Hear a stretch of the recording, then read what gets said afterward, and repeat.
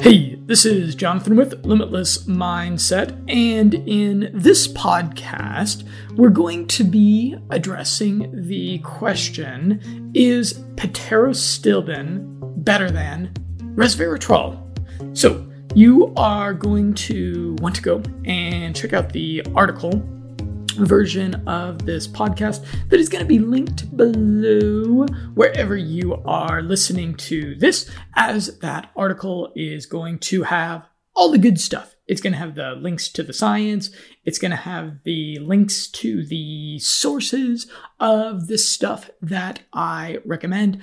And I will be updating that article in the future. You know, sometimes I come across new information. Sometimes I change my conclusions, change my mind on things. And these podcasts, these multimedia formats where you can hear my voice and it's just a little bit more of an intimate experience. These are unfortunately static media. They don't change until I re-record them and put something else out. Whereas the HTML format is oh so dynamic. So I do suggest that you go and check out my website, limitlessmindset.com. That is where all of the good stuff is at. So, I'm sure you've had this experience. You are at a dinner or cocktail party and you're drinking a glass of red wine, and then you encounter another fellow traveler drinking red wine there, and you say, "Hey, smart guy or smart looking gal, I heard that red wine is healthy." And they will invariably respond, Yeah, I heard the same thing. You know, that's because of the resveratrol, right? I think that's a health meme that has gone all the way around the world now. And I think almost everybody has heard that now. And this is because the red wine industry has done an amazing marketing job. Like, bravo, good job, red wine industry. You get just, hats off to you guys on the rebranding of red wine as quote unquote healthy. Well, I'm here to inform you that sadly, red wine isn't actually healthy unless you're drinking really high quality, organic, biodynamic red wine. Then it is arguably healthy. And I do, of course, include a link to a source of good stuff. I do have a affiliate arrangement with one of the biodynamic red wine companies out there. I have not tried their stuff yet. I would love to. I'm sure that it tastes amazing, and you pay a pretty penny for that. But I do have a link to that in the article if you want to try ostensibly healthy red wine. So red wine does include resveratrol, which is a well-researched anti-aging compound that has a mechanism flipping the epigenetic switches in our genome. As much as I enjoy red wine from time to time, the lesser-known compound pterostilbene has a more potent anti-aging effect, though.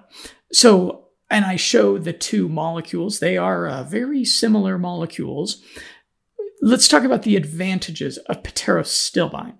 It is more bioavailable. It has improved lipophilicity over resveratrol, which taken orally is just not that bioavailable, which is why you better, have those extra, 3 or 4 glasses of red wine. Make sure you're getting enough of that resveratrol, okay? The pterostilbene also has better bioactivity. It's able to cross cell membranes better. And it's more of a classic nootropic. It has cognition and memory enhancing effects. And importantly, this is the one that stands out to me. Pterostilbene doesn't blunt exercise gains. I don't take resveratrol because there's evidence from 2 human clinical trials that resveratrol hurts the gains that you might make in the gym, particularly in aerobic and cardiovascular exercise. So, if you're going to go and hit up the gym and feel real proud of yourself for your session, kicking ass in the gym, take a couple selfies, upload those to Instagram stories, and then go home and, pound a couple glasses of red wine. That's not such a good idea. Nor is it a great idea to be taking resveratrol capsules on a regular basis if you're a person that's working out in the gym and you're in otherwise good health. Okay, let's look at the scientific research. There are over 500 scientific papers about pterostilbene published and several clinical trials. A landmark randomized double-blind placebo-controlled 2017 American study was published in the respected journal Nature. And I include a nice diagram in the article from that study there in the respected journal Nature on my article. So you're going to want to go and check that out. Here's some of the takeaways from that study.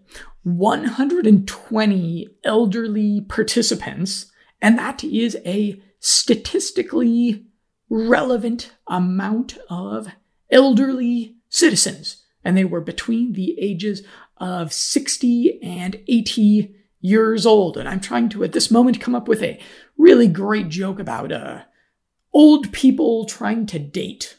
Like if you were an old codger, if you were an old guy and you were a dirty old man trying to, hook up with someone's grandma, boy, this study would be quite the place to pull that off, don't you think, babe?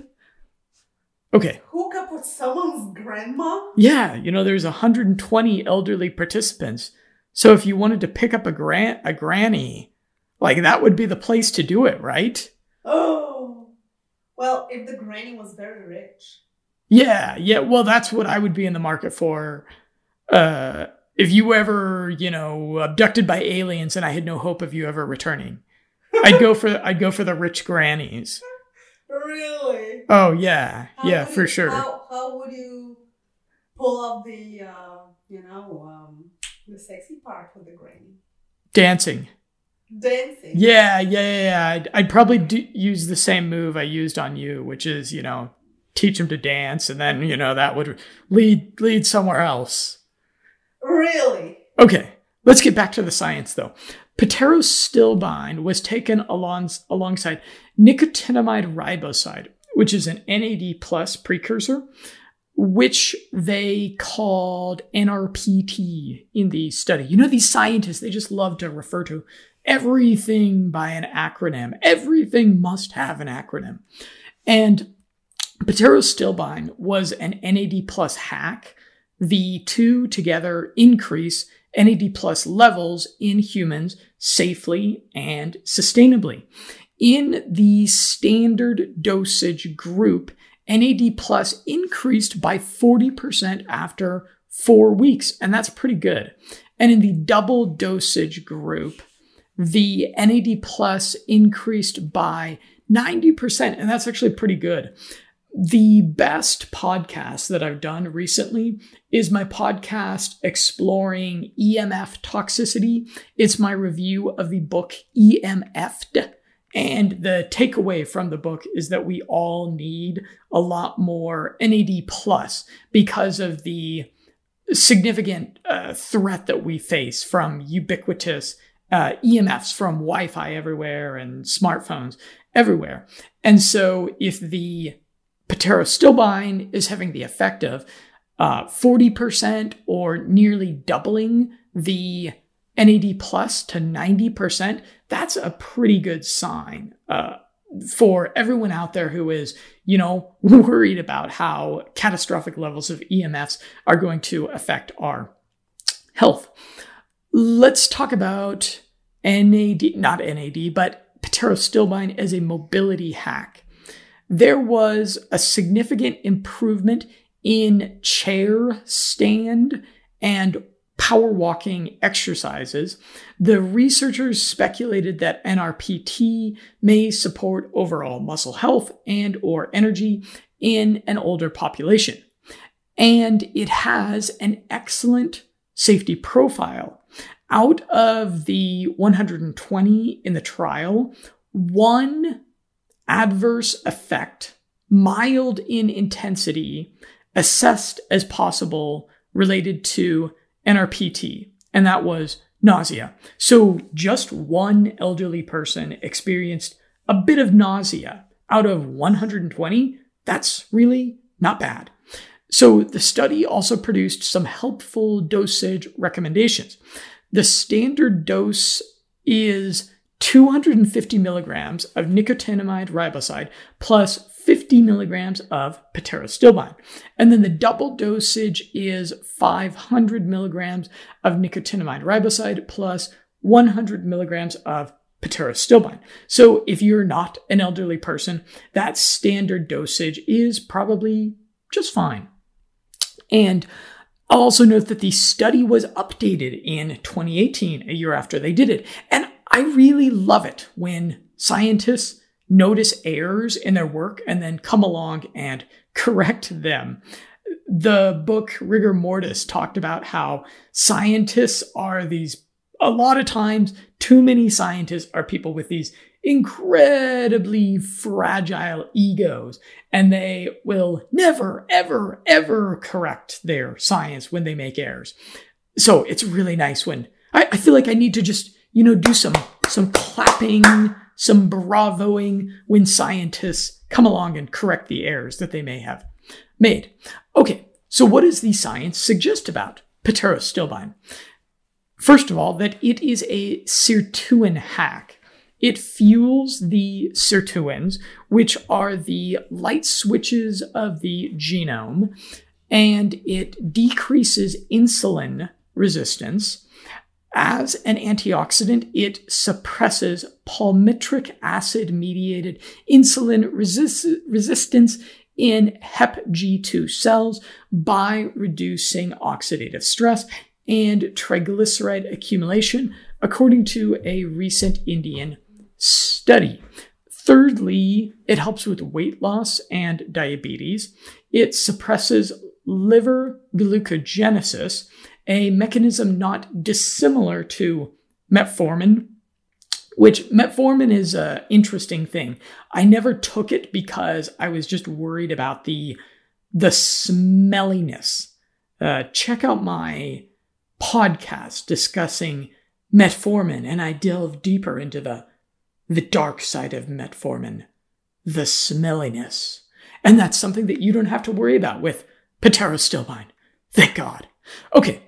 Fourthly, it boosts BDNF, which is the upregulating BDNF and mRNA, which according to a 2012 animal study, it also has a positive impact on spatial learning performance.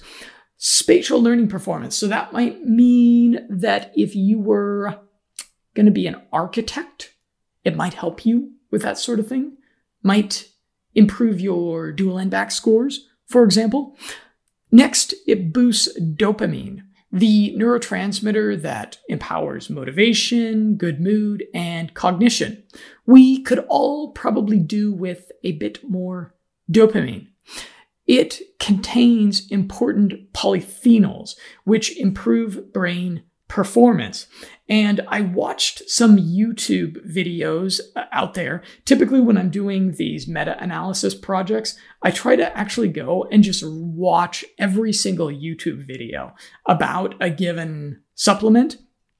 And that's what I did with this. And some of the YouTube videos said that pterostilbene improved brain performance by up to 17%.